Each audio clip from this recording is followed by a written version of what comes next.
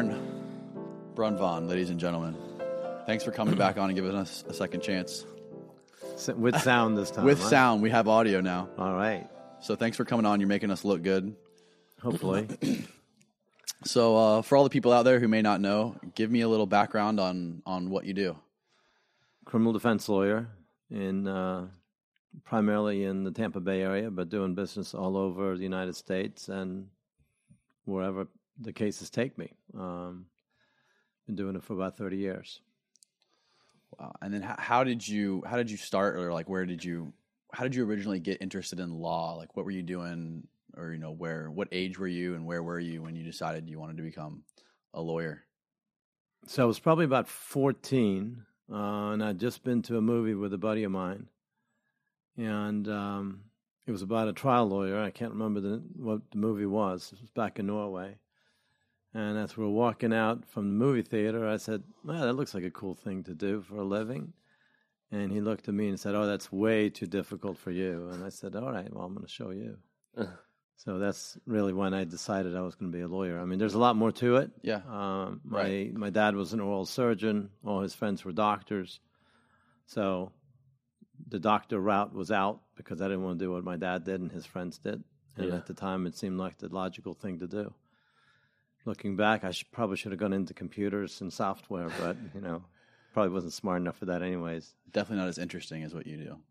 And then how did you get did you just kind of like fall into these interesting cases that you are in now, or was that kind of like, for instance, murder cases and big drug cases, were those like an interest when you started, or did you just kind of fall into that? I think that the biggest interest when I started was probably capital murder cases. When you say, what does capital murder mean? Capital murder means cases where the state of Florida or the federal government are seeking the ultimate penalty, which is the death penalty. Mm-hmm. And in college, I was fortunate enough during a time period when I was volunteering with an agency who represented people on death row to actually go on death row and meet someone who was sentenced to death and spend some time with him.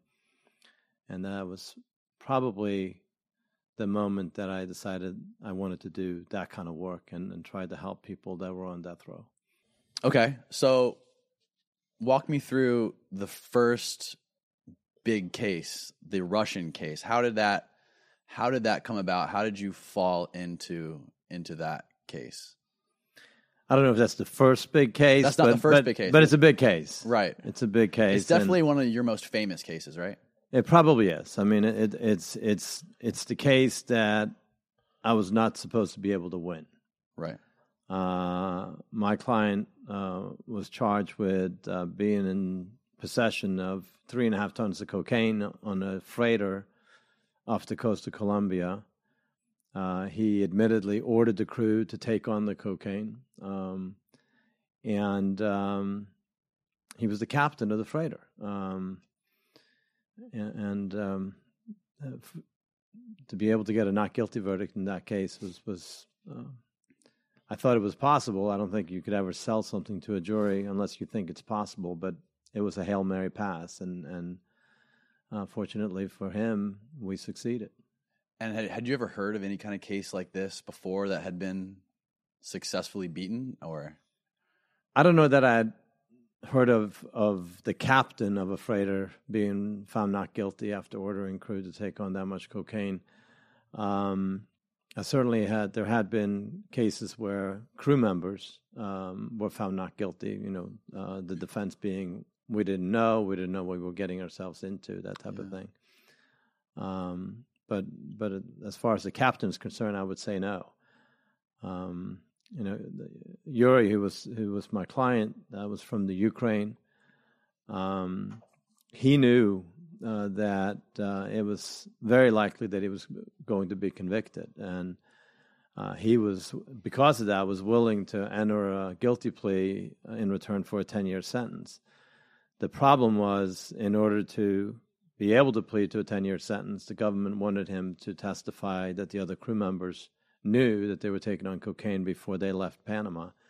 And he looked at me and he said, I can't do that. It's not the truth. I just can't do it. And knowing that he was likely going to then die in prison. So if convicted, he's facing what, life sentence? He was basically it wouldn't be a life sentence because he was brought here from. Well, actually, for him, it could have been a life sentence. If he's extradited from Colombia, there's limitations. You can get about, I think the max is 35 years. Okay. But for him, he could get a life sentence. He probably would have received a sentence of about 30 years. If he's convicted guilty. Right. At trial. And he was in his mid-50s. So, so that's basically the remainder of most of his life. Correct. Yeah. So the jury initially deliberated, and there was about 16 co-defendants. And so initially they deliberated, and they had reached verdict as to everybody except for my client, the captain, and someone who was listed as the electrician on the boat. And so then they said they were deadlocked on the captain and the electrician. And so then the judge will read them what's called an Allen charge, which basically says, go back, try your best to reach a verdict. This has been a very costly trial. It's costing taxpayers a lot of money. If there's any way that you can reach a verdict, please give it one other try. And so they did, and they spent another day deliberating, and we come back, and then we were told that they had reached a verdict on one, and that they were hung on the other one. So the court, when they're reading the verdict, the court first reads the verdict of the electrician, and the jury still hung on him. They couldn't reach a verdict on the electrician. And the concern at that point was, all right, well, they probably found the captain guilty because they were hung on the electrician. And so when the verdict was read of my client, Yuri Chakarov, it was not guilty. And wow. Interestingly, Yuri always said he was an atheist. Growing up in the Soviet Union, it makes sense because there really religion wasn't part of his childhood. But the interesting part about Yuri, when the verdict was reached, he stood up, put his hands together, and looked up towards the ceilings as if he figured there was some higher power that was involved in helping him out. Right. I think I had something to do with it. Yeah, I was going to say, I think he should have looked at you. Well, he was he appreciated what I did very much. Oh, I'm sure. Wow. So. And how long did this whole trial last? Trial lasted about a month. 1 month? Okay. Right. And why do most of these trials go, like big drug trials, like cases like this, why do you think they go to Tampa Bay versus another place? Like, why do you think the trial was held in Tampa? Was that the port that the ship was headed to? No, the ship was headed, according to the government, the ship was headed to Poland. And when you say according to the government, what do you mean? So their theory. I mean, Okay. their belief was that it was a ship that was taking 3.5 tons of cocaine from the Colombian cartels on this freighter to Gdansk, Poland, to the Russian cartel. Wow. And my argument was that everyone on the ship, including the captain, were mere pawns of the cartels. And one of the interesting moments in the trial is when my client is on the witness stand, and my guy was a big guy, and the prosecutor is questioning him about this other captain that had boarded the ship right before they left Panama, who was a Colombian, and who was a witness for the government, saying everybody knew that it was cocaine, everyone knew what they were doing.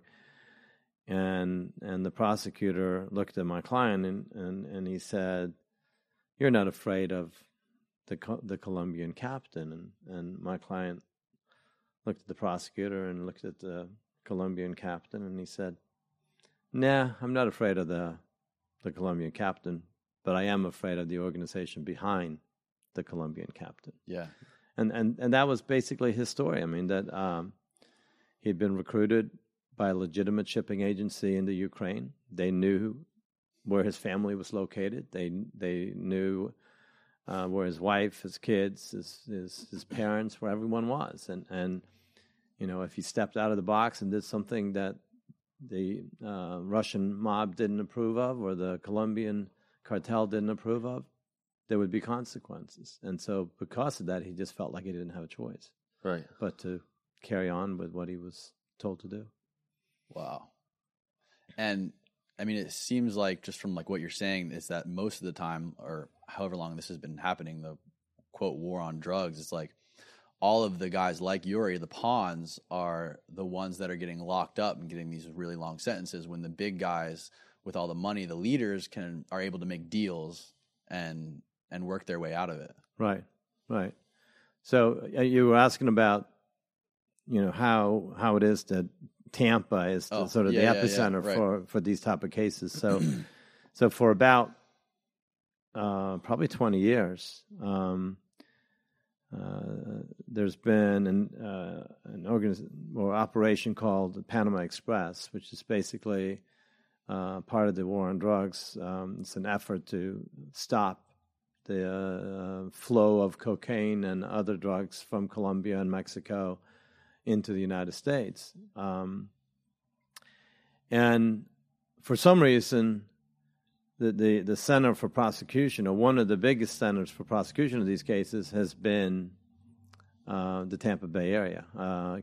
Go-fast boats, semi-submersible, submarines that are caught in the Pacific Ocean that you would think would end up going to San Diego, right, end up coming to Tampa Bay. Boats in the Caribbean, it's the same thing. They end up coming to Tampa Bay. And there has probably been thousands, there's been thousands of Colombians, Ecuadorians, Mexicans, who mostly are poor fishermen, people that are desperate to make some money, whether it's because they have a relative who is sick, or kids that they're trying to put through school, or they're just desperate to make a dollar. And they're the ones that initially end up getting charged. They're the ones that end up doing the long sentences. Right. The idea is that by going after these submarines, go fast, and freighters and what have you, that sooner or later you will catch the big boys, the guys that are in charge of it all. And in reality, you do. At some point, you do get to the big boys. Unfortunately, the big boys are smart enough to know that they want to cooperate from the get-go, and so they end up getting very, very light sentences. In fact, some of them, in my opinion, are powerful enough and are influential enough where they can sit in an American prison and pay someone in Colombia to load a boat full of drugs, pay some peasants to get on it, and then hand off the coordinates to the U.S. government, right, to make it look like they just happened to, find this go-fast vessel, a semi-submersible full of cocaine, and then they get a reduction in their sentence while these just have to pay a tax. Exactly. Yeah. Were you court appointed for that case, or right. They hired? No, for the Russian, I was court appointed. I've been retained by people out of Colombia, but on the Russian case, I was court appointed. So since then, you've been hired in cases similar to this? Well, I've been hired by people that are being extradited from Colombia. So people that are actually operating out of Colombia. The people that they're really after, the people that they're trying to get to by going after all the little people, are people that are usually never step foot anywhere near cocaine, but they're orchestrating it all, and I've been retained by some of those people to represent them. And from a result from the not guilty sentence or whatever. Who knows? Who knows what the reason is? How do these guys get a hold of you? How do they get in touch with you? It's variety of reasons. I mean, it helps to be able to say that I had a client who was caught with 3.5 tons of cocaine and he was found not guilty. Right. But the majority of the cases never go to trial. They're being resolved in plea bargaining and cooperation. I know the reason that I started getting some of these cases is I was called for a court-appointed case in Tampa, And it was a gentleman who had been extradited from London. He's now deceased, but he had been extradited from London. It was about 10 years ago. And I was called to court to accept an appointment. When I arrived outside the courthouse, I received a phone call from the court saying, he already has a lawyer. We don't need you. And instead of just saying, okay, well, I'm out of here, I asked a simple question. I said, do you know if the lawyer is here? And they said, no, the lawyer's in Houston, Texas. So I said, well, why don't I just come up, as a friend of the court? I'll talk to the gentleman. I'll help him out. I'll help him get in touch with his lawyer who's in Houston, Texas. And so it turned out by me doing that, without any expectation that I was going to get anything out of it, I ended up being hired as local counsel along with the Houston, Texas lawyer. And that lawyer already had a strong connection to Colombia. Okay. And so he would then introduce me to people and bring me in on cases where people were actually hiring us or considering hiring us out of Colombia. Wow. I mean, do you ever fear for your safety when you're doing this kind of stuff? I mean, obviously these guys are pretty dangerous, potential to be pretty dangerous. Potentially. I don't know. I mean, you had to be careful anywhere you go in the world, but I don't fear for my safety. I make sure that I don't lie. I make sure that I don't suggest that I can do something that I can't do. You can't guarantee. You can never guarantee anything, right? But if I think that maybe I can get, a 10-year sentence, I may say I could probably get a 15-year sentence, right? Because I'd rather have a client that's going to be happy about the 10-year sentence than disappointed he got 15. Exactly. And quite frankly, with those guys, if they play their cards right, they usually get below 10 years, which is kind of crazy because they deal in hundreds of thousands of kilos of cocaine and hundreds of millions of dollars. And net profits for some of those guys is in the billions of dollars. It's like huge corporations. Wow. And the corporations that are run out of these countries like Colombia, out of Russia. Throughout the world, there are organizations, that are criminal organizations that have a lot of money, a lot of. They just send you a jet and fly to. Well, no. I know. I fly down there. We meet down there. I met with clients in Colombia. I met with clients and agents in Panama, it's there's definitely a security aspect to it, but you just I've never been concerned. I never felt that it wasn't safe. When we meet with agents, they're very careful. We may be told that go to such and such a hotel, wait in the lobby for further instructions. We'll sit in the lobby and wait, and then we'll be told, okay, come up to such and such a room, and then we'll have meetings. And you won't be by yourself. You'll have There'll be usually another lawyer there, investigators, agents. Okay, yeah, that's a little bit more comforting, at least. Sure. Yeah. So, I mean, like we were saying before, when we were talking about how a lot of these trials go to Tampa. Do they get a lot more convictions out of Tampa because I think so. It's more conservative. I think so. A lot of old people down here. Right. I think we're definitely more conservative, more likely to convict. I think than California, San Diego, even Miami. Yeah. This is still it's a very conservative area, it's to what degree prejudice is part of the equation. I think prejudice is always part of the equation, unfortunately. And so, did it help that the Russians all looked like Midwestern farmers? They didn't look like people from south of the border. They didn't look like They just look like regular American farmers. Right. And unfortunately, that probably helped them. The ones that, the peasants from Colombia who look like, they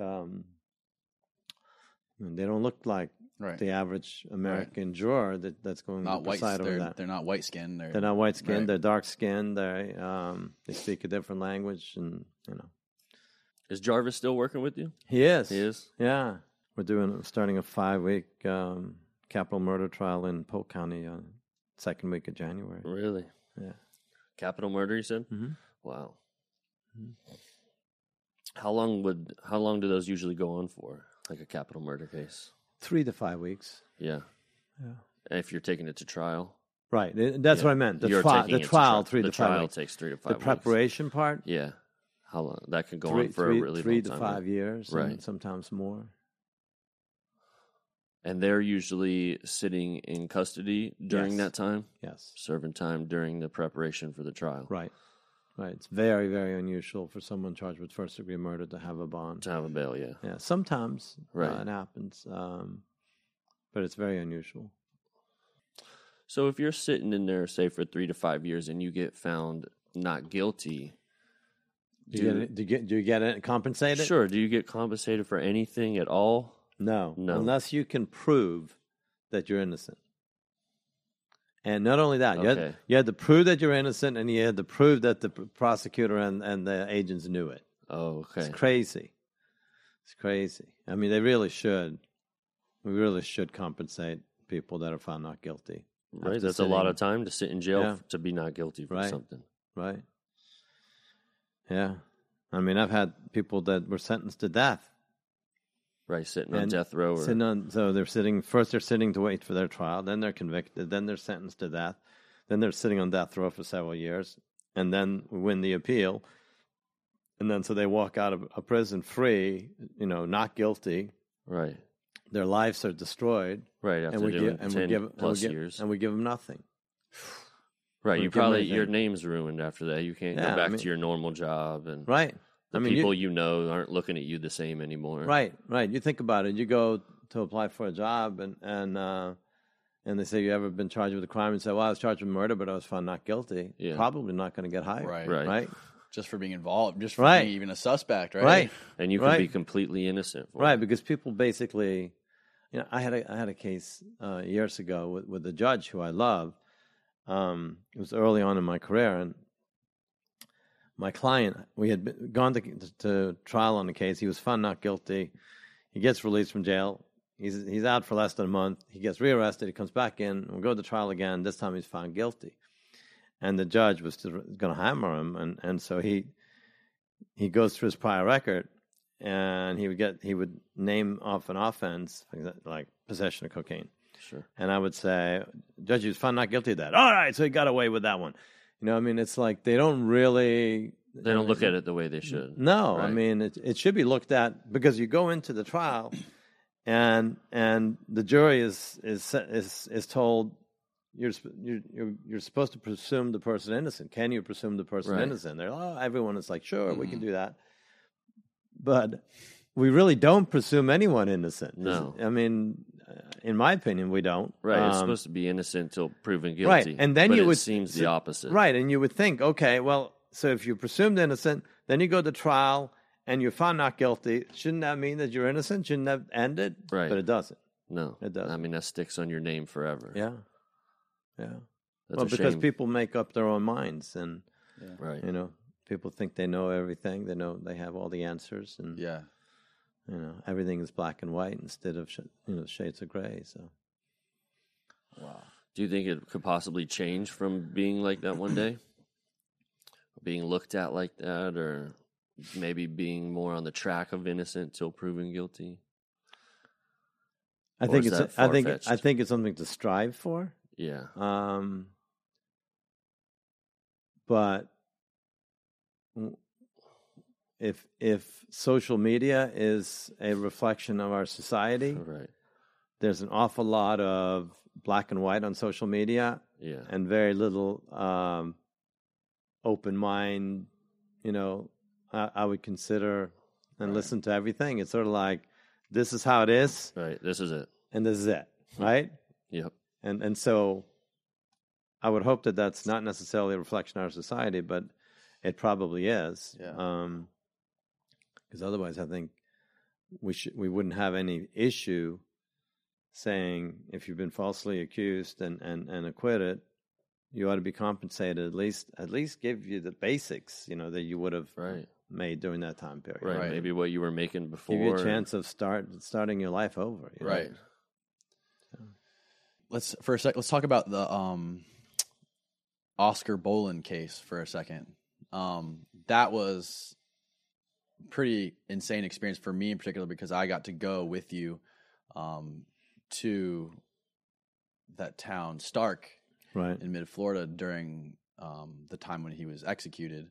And we got to capture a lot of it and kind of like interview a lot of people there, like victims' families and a lot of the people who were against the death penalty. We met a lot of people who had been on death row and then got exonerated from death row. Talk to me a little bit about your experience with that case and with the Oscar Bolin case. He had been on death row for about 30 years, right? Or he was about 20 years. About 20 years. And basically the day we were there, it was really intense because the whole time you were communicating back and forth with the Supreme Court, trying to determine if they were going to have a stay on his execution. So nobody knew whether he was going to actually get executed that day or not. Could you walk me through that day and kind of your experience with that case? And Sure. So, I mean, first of all, leading up to that, all the way from early on in college and through my career, I had dealt with people facing the prospect of being sentenced to death. I had clients that were sentenced to death. I had clients who were facing the death penalty but avoided the death penalty.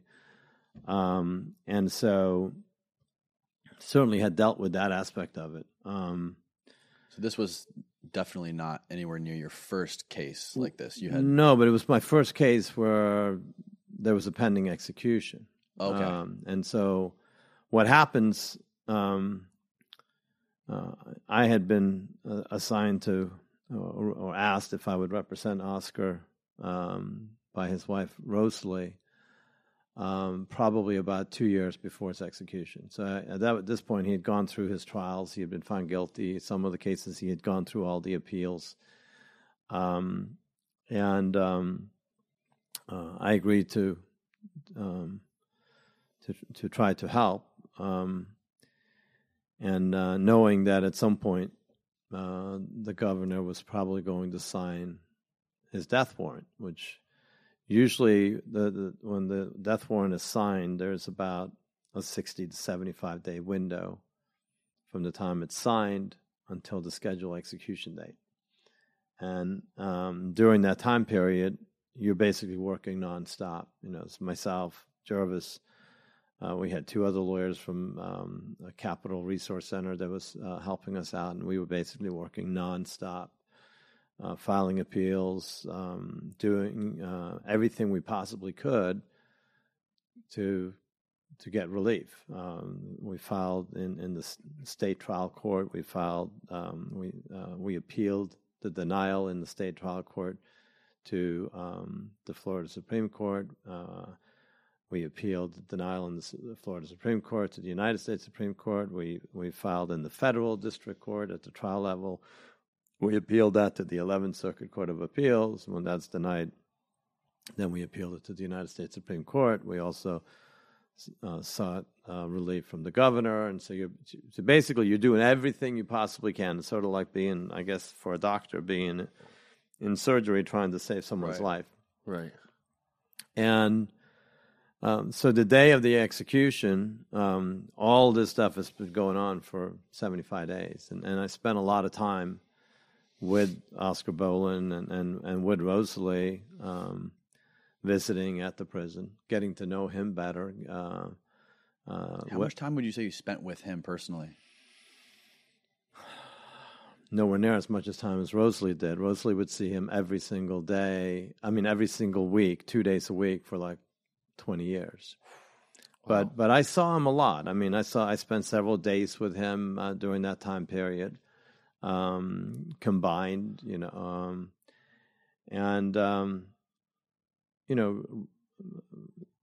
regardless of guilt or innocence, realized that he, whether or not he was the person that he was accused of being and convicted of being or not, he was someone at this point that obviously cared for his wife, and there was nothing wrong with him from a health standpoint. I mean, he wasn't a danger to anyone because he was never going to be released from prison unless, at some point we learned that he was actually innocent.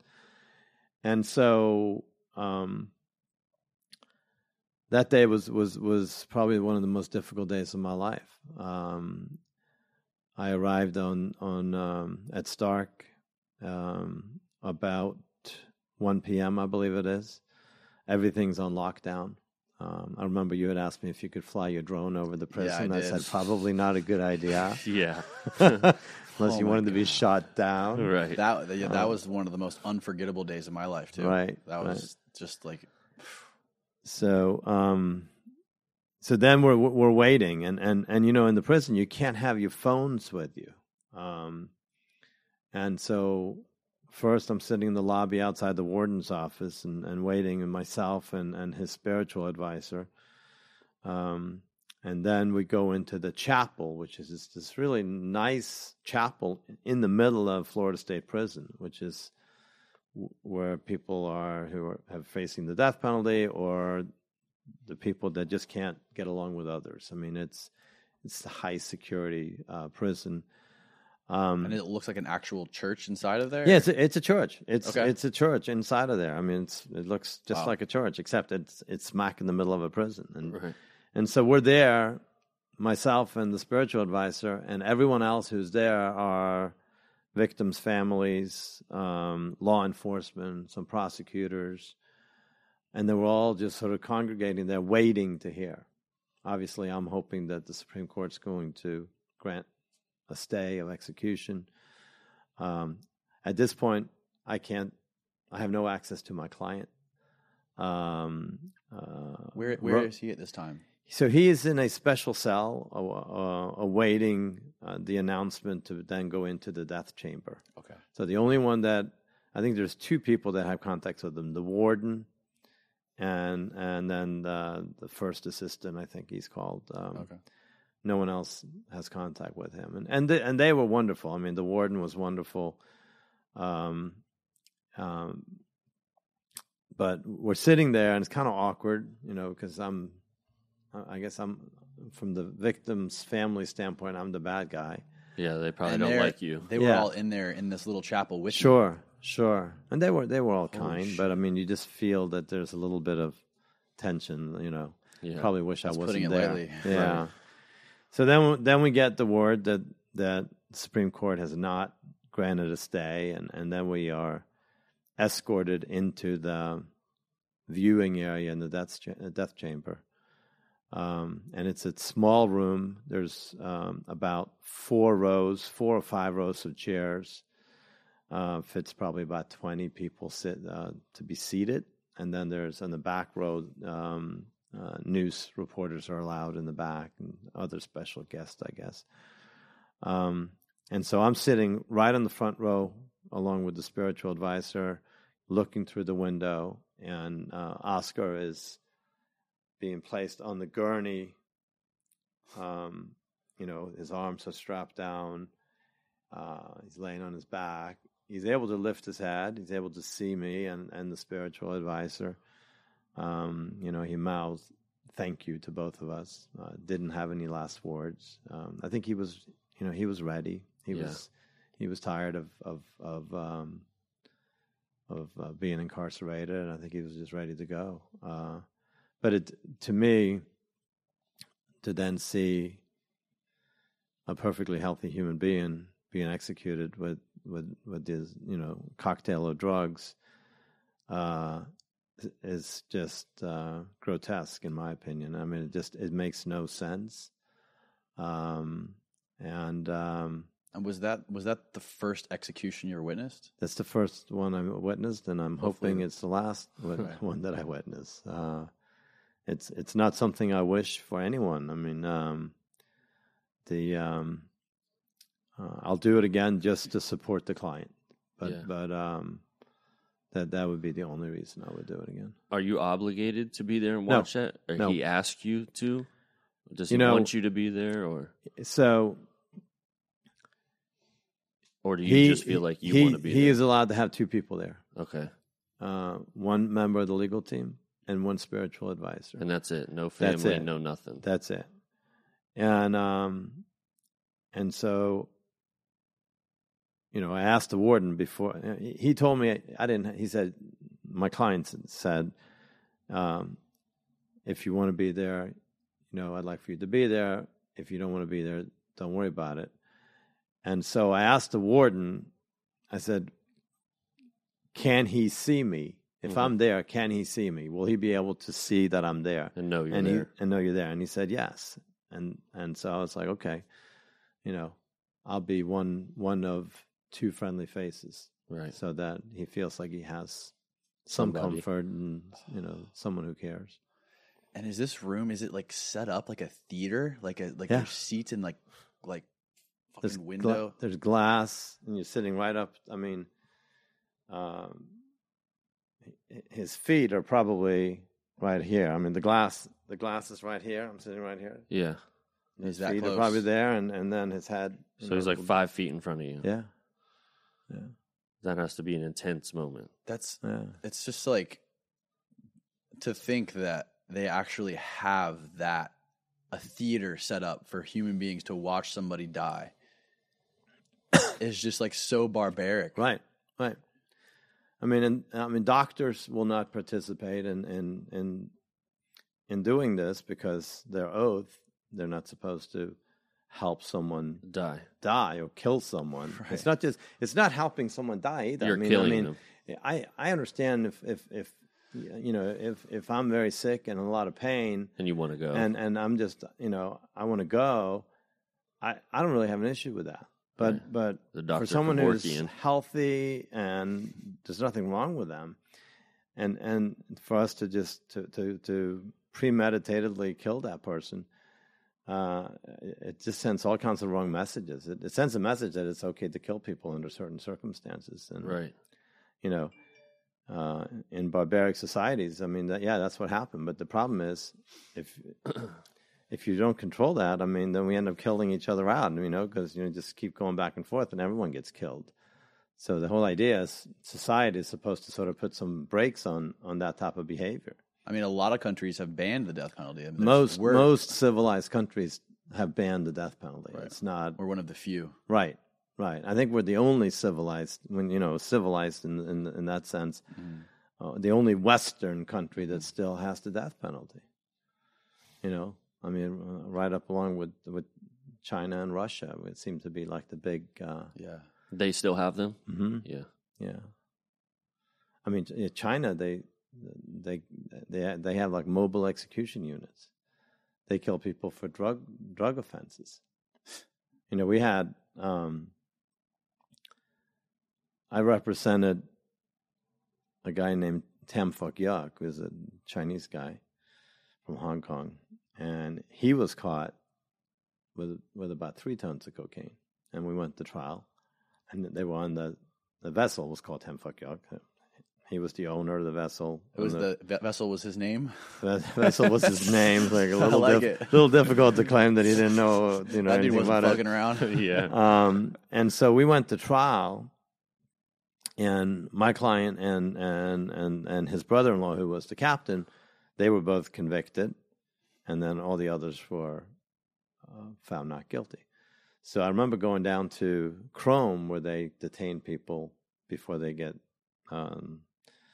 sent back to, in their case, would be back to China.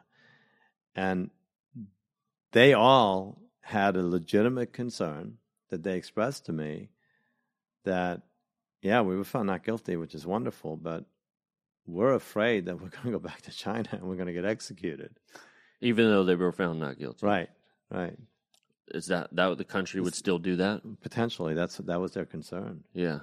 Because I mean, they execute people over there for drug offenses, and I mean these guys were on a boat that was supposedly bringing tons of cocaine back to Hong Kong. Right. Holy shit! So, and the process, I don't know. I don't know what happened. If anything happened, I hope nothing happened to him. But wow. And the process is way different in China, obviously, than here. I mean, obviously, you don't get the same kind of trial. I mean, I haven't studied it, but Right. if you Google like China and mobile execution units, you know, mobile execution units. Right. Right. So what does that mean? They come to you They and like- execute you? Google it. Yeah. Fucking Uber execution. Yeah. Right. God damn. Yeah. Yeah, I mean, And I would think that we, as a society, should be better than that. Yeah. yeah. What do you think? Like, what do you think do you see in the future us ever evolving away from that? Like, how do you see a change coming anytime soon? Or So I'm always hopeful. A lot of the northern states don't have the death penalty, okay, but the federal government does, right? and then the southern states, most of the southern states do. I'm always hopeful. I think that it's going to change, but then when I do jury selection in these type of cases, and at the beginning of jury selection, we do what's called death qualification. It basically means that the jurors that either are automatic death penalty jurors or automatic life jurors get excluded. Okay. And so the people that have strong issues, or strong opinions, one way or the other, either if you're guilty of premeditated murder, you should always get the death penalty, Right. or if I'm so opposed to the death penalty, I would never impose the death penalty. Right. Those people are excluded, and it's scary that I would say about 50% of the potential jurors fall in that category, and That they're probably for the fairly death equal. penalty? Well, let's say 25 say always the death penalty, 25% says never the death penalty, and so then you have the other 50%, Yeah. and the other 50%. They don't seem too bothered with considering the death penalty as a penalty. So I don't see it being abolished in the South anytime soon. I wish it was. I mean, I'd rather do something else. I'd rather work on other types of cases. And not that I don't enjoy it, but I'd rather not have the death penalty as part of the equation. And Rosalie she got married to Oscar while he was on death row. That's correct. That Or right before he went there. That just like blows my mind. How, I mean, obviously it's common, right, that people will marry other people that are on death row when they're free. Sure. How does that happen? Why do people do that? You probably should ask Rosalie that question. Probably should ask her. Yeah, I mean, but in your opinion, like, what is your? Because you get closer to these people than. I would think that I would say that they are. I mean, Rosalie is a very loving, caring individual. Yeah, and Rosalie genuinely, sincerely has always believed and will always believe until the day she dies that Oscar was innocent. So that's just part of the equation as to why, I mean, just because you believe someone's innocent and because you're caring and loving doesn't mean that you have to marry someone on death row. But the rest of the story, you'll have to ask Rosalie. Right. As far as the others, I mean, there's a lot of women that from all over the world that will marry people on death row. And I don't really know why that is. Yeah. But it's definitely a phenomenon. I mean, it happens. It's people will send money to people on death row. You actually you almost have a higher status if you're on death row than if you're doing a life sentence. Right. I mean, it's like you're somebody Right. Because you're going to because be you're on death executed. row. And I think maybe part of it is that other societies, Western European societies, it's so strange and so foreign to them, the concept that this human being is going to be executed and killed, that maybe that's why they step out. And there may be things going on in their lives, and maybe, their way of telling some ex-husband, fuck you, or something like that. I mean, I don't know. Yeah. I don't know what the, you had to ask those women that, but I mean, but the ones that I have met, and I've met a few, all very nice, very kind. Few people who have married somebody else. Sure. Okay. Yeah. That was locked up. That was On death row. On death On row death row. specifically. Okay. Right. And the interest in people on death row is just much greater than the interest of people that are just doing a life sentence. Unless you somehow gain notoriety during your trial, then you may still have that same thing. But most people who were sentenced to life in prison, you never hear about. Right. So, like, just like Stark in general, like, I just had this eerie feeling just being there the whole time. Like, the town obviously has a long history of executing notorious murderers, right? Like, Ted Bundy was... It's where it happens in Florida. I mean, in Florida, yeah, right. Not the only place it happens. The only in Florida? place. Right. Okay, That's where so death row the is. one. Yeah.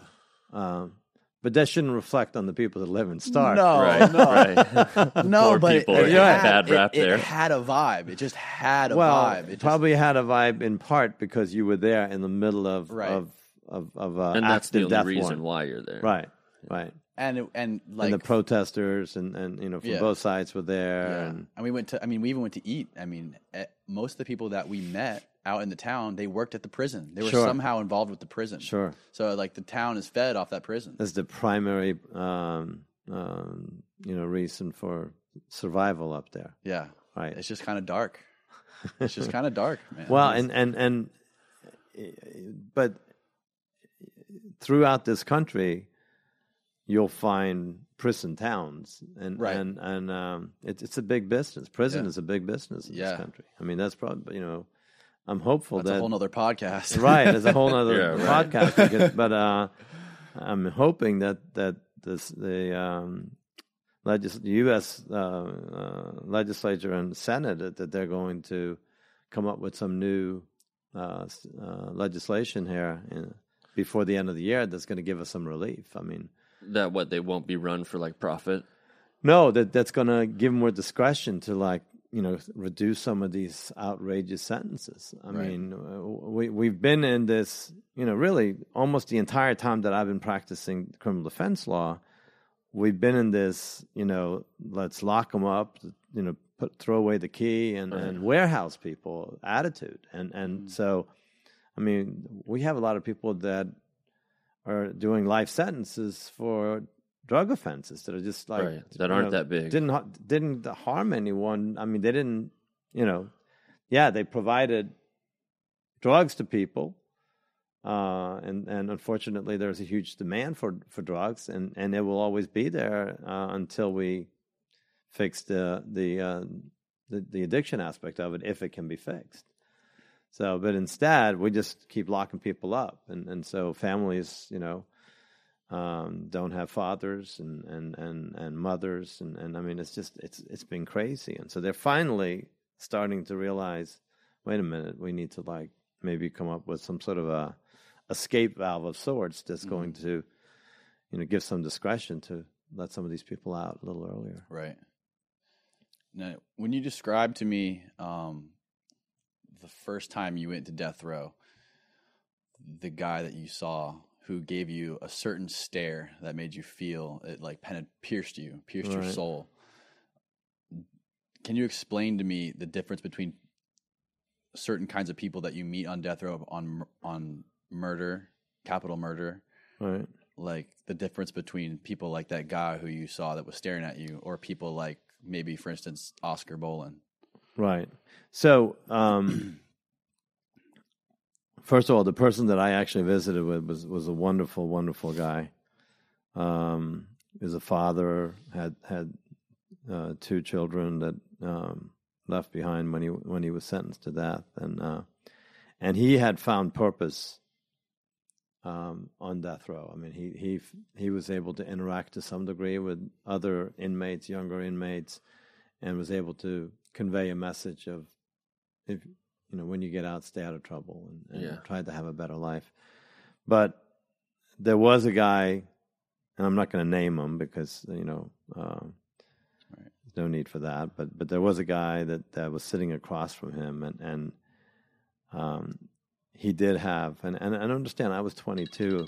I was 22 years old at the time, skinny little college kid, and he had a piercing look. I mean, he and knowing his history, probably as close to a psychopath, if not a psychopath, that you come. And basically, when I say psychopath, it's someone who doesn't have any feelings, or they're lost way inside of him somewhere. Right. I mean, they don't realize right from wrong, and I don't know if I don't know if they realize right from wrong, but they just don't have. It's like no one's home. It's like there's a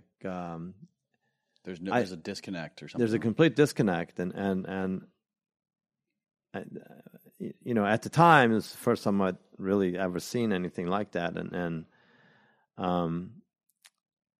I've dealt with a few clients, not many, less than a handful, who were similar in the sense that there was no feelings, no empathy.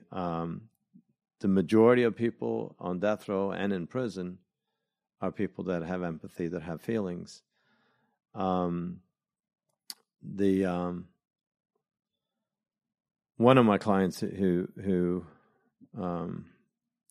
was probably of similar nature, although he never had that piercing stare that I so vividly remember from death row, was a person who was a admitted serial killer, I specifically remember sitting in court with him when one of the women who fortunately was able to escape and survive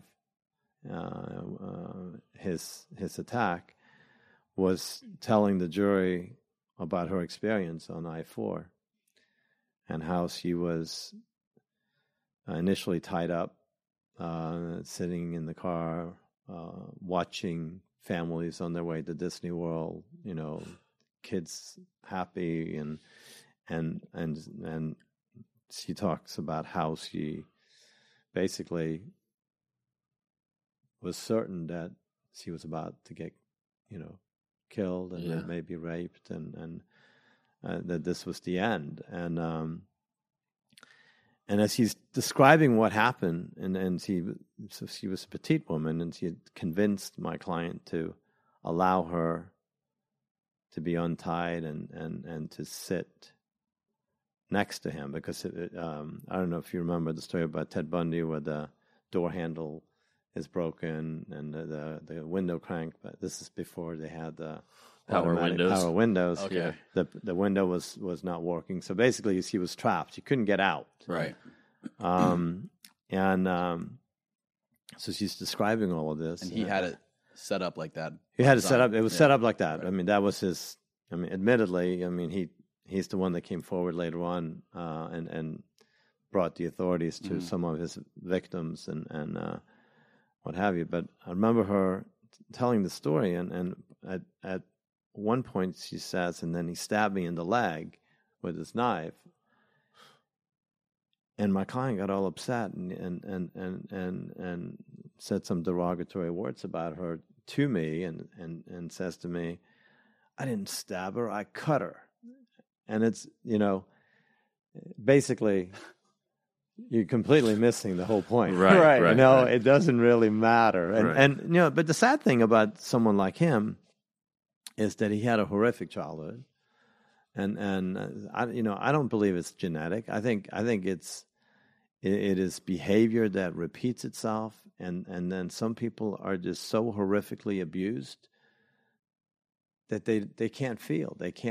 They're incapable of loving and showing emotions and caring, because they've just been. Nobody ever gave it to them. They never had anything. They never had the safety of a home. Right. They never had the safety of parents that would provide for them. Mm-hmm. They never, they were abused by the people that were supposed to love them. So I like to think that we're all born as decent human beings, and unfortunately, some of us get a real bad hand, and sometimes turns us into people that just don't have feelings, and Yeah.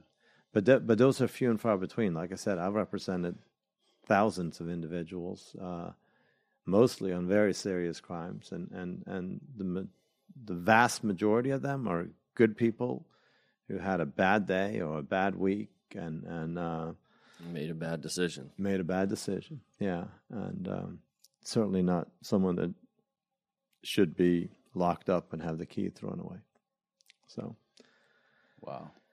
And what happened eventually when this guy gave up a bunch of evidence towards a bunch of other crimes? right. So this guy, he was serving life for kidnapping of the woman who survived, Mm-hmm. and he had been on serving life for about 10 years. And Can we say this guy's name or no? No, I No? prefer Okay, not. okay. I prefer not. So he ends up contacting law enforcement to basically say, I want to help you guys solve some murders. And the reason he wanted it was twofold. He wanted to go on field trips with law Right. enforcement. He was a manipulator for sure. He wanted to go on field trips with law enforcement, so they could stop at McDonald's and get a burger and what have you. But also, he was tired of being in general population. He was tired of being, in prison serving time with a bunch of other people serving life sentence. And so his statement was that he wanted to be on death row. To go to death row. Right. Now, initially, they didn't really believe him. Then, on one of the victims, he basically told them about a newspaper article that was 20 years earlier or 15 years earlier about a skull that was found in a particular river here in Central Florida. And he said, you go to the FDLE evidence locker, you get that skull, you take a DNA sample from the skull, and you go to this woman in North Carolina, and you get her DNA, and you'll find out that the woman in North Carolina is the mother of the victim. And sure enough, that's what it was. And this guy was, he would remove all the teeth, he would remove the jaw, and everything would be dispersed in different areas. So very difficult to make an identification. Usually you do identifications from dental. Yeah. And so you couldn't do it because they were all missing. They were all extracted. So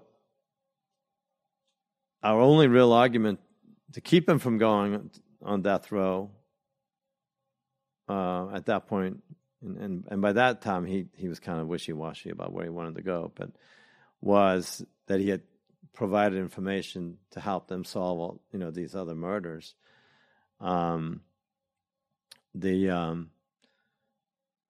the woman who testified about her experience on I-4 was so powerful that he ended up on death row.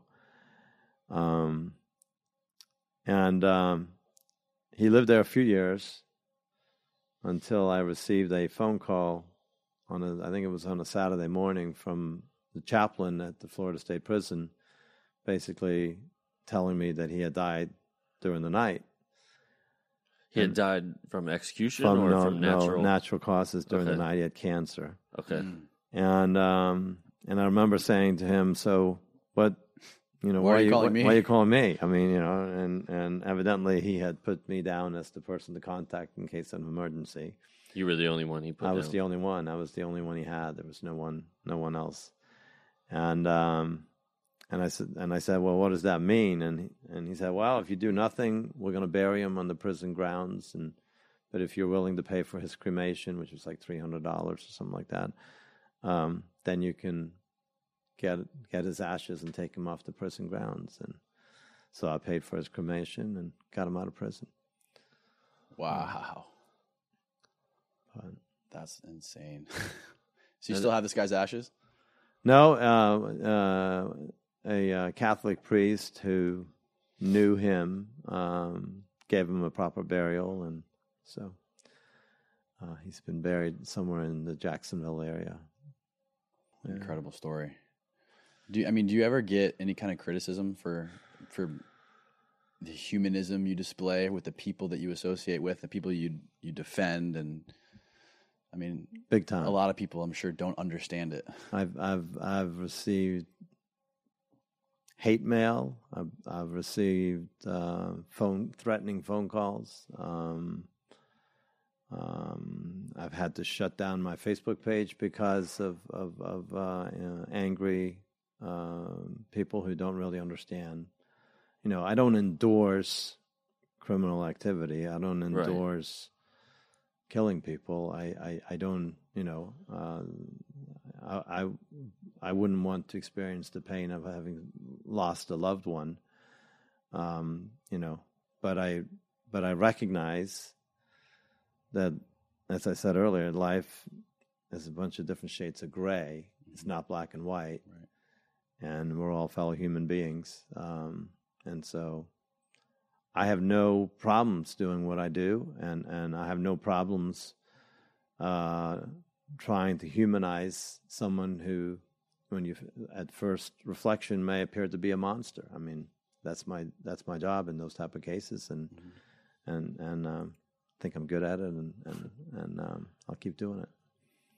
So, what do you think the biggest thing in your career, representing these drug cases, these murder cases, what is the biggest thing that you've learned, that you've taken away from all of it? Whether it be a personal thing or something like a message to project out into society. Is there one thing that you can point out that's like, yes, that's the one thing that I've learned from all these people and from all these experiences? I think probably the biggest thing that I've learned, I mean, and I thought about that a little bit, and I'm going back and forth on it. But so when I first became a defense lawyer, I thought that my biggest problem as a defense lawyer would be to represent people who were charged with DUI manslaughter, or people who had done something because they were under the influence. Mm-hmm. And the reason for that was that my dad struggled with alcohol and drug addiction. Mm. And I had this incredibly strong belief that it was a choice, and you know, that it was no excuse. And what I've learned over the years is, you know, we all have struggles, and I have no problems representing people that, because the majority of the people that I represent do stupid stuff when they're under the influence of drugs or alcohol. And they're generally good people. They're people that have a story, that they may have a reason why they ended up being addicted. I mean, I've represented wonderful veterans who did incredible deeds for the United States, and then with the PTSD and you know, it's a struggle. Life has become a struggle, and one of the things that I tried to talk to potential jurors about, especially in criminal cases, is the fact that we're all different and we all deal with adversity in different ways. And some of us are better at it and some of us are not so good at it, but we're all still the same. And so I think the biggest thing that I've learned from it is I think I have a better understanding of people and people that, commit crimes. And I think the biggest message I think that I would tell young lawyers or people that would be involved in doing what I do is to learn to listen. To learn to listen to your client, their families, their stories, and then help convey that to show, that they're decent people who just misunderstood and made some bad decisions. Right. So, all right. Wow. Heavy shit. Good enough for tonight? Pretty good. Awesome, man. Right. Anything for the future? Anything now in the near future exciting you got going on, or? I got a bunch of stuff going on, but don't really want to talk about ongoing cases. But I'm going to keep doing this for a long time. Yeah. So. That's awesome. Well, thank you so much for coming on today. We've learned a lot and some pretty incredible stories. All right. Thanks again. You're welcome. Thanks, Bjorn. All right.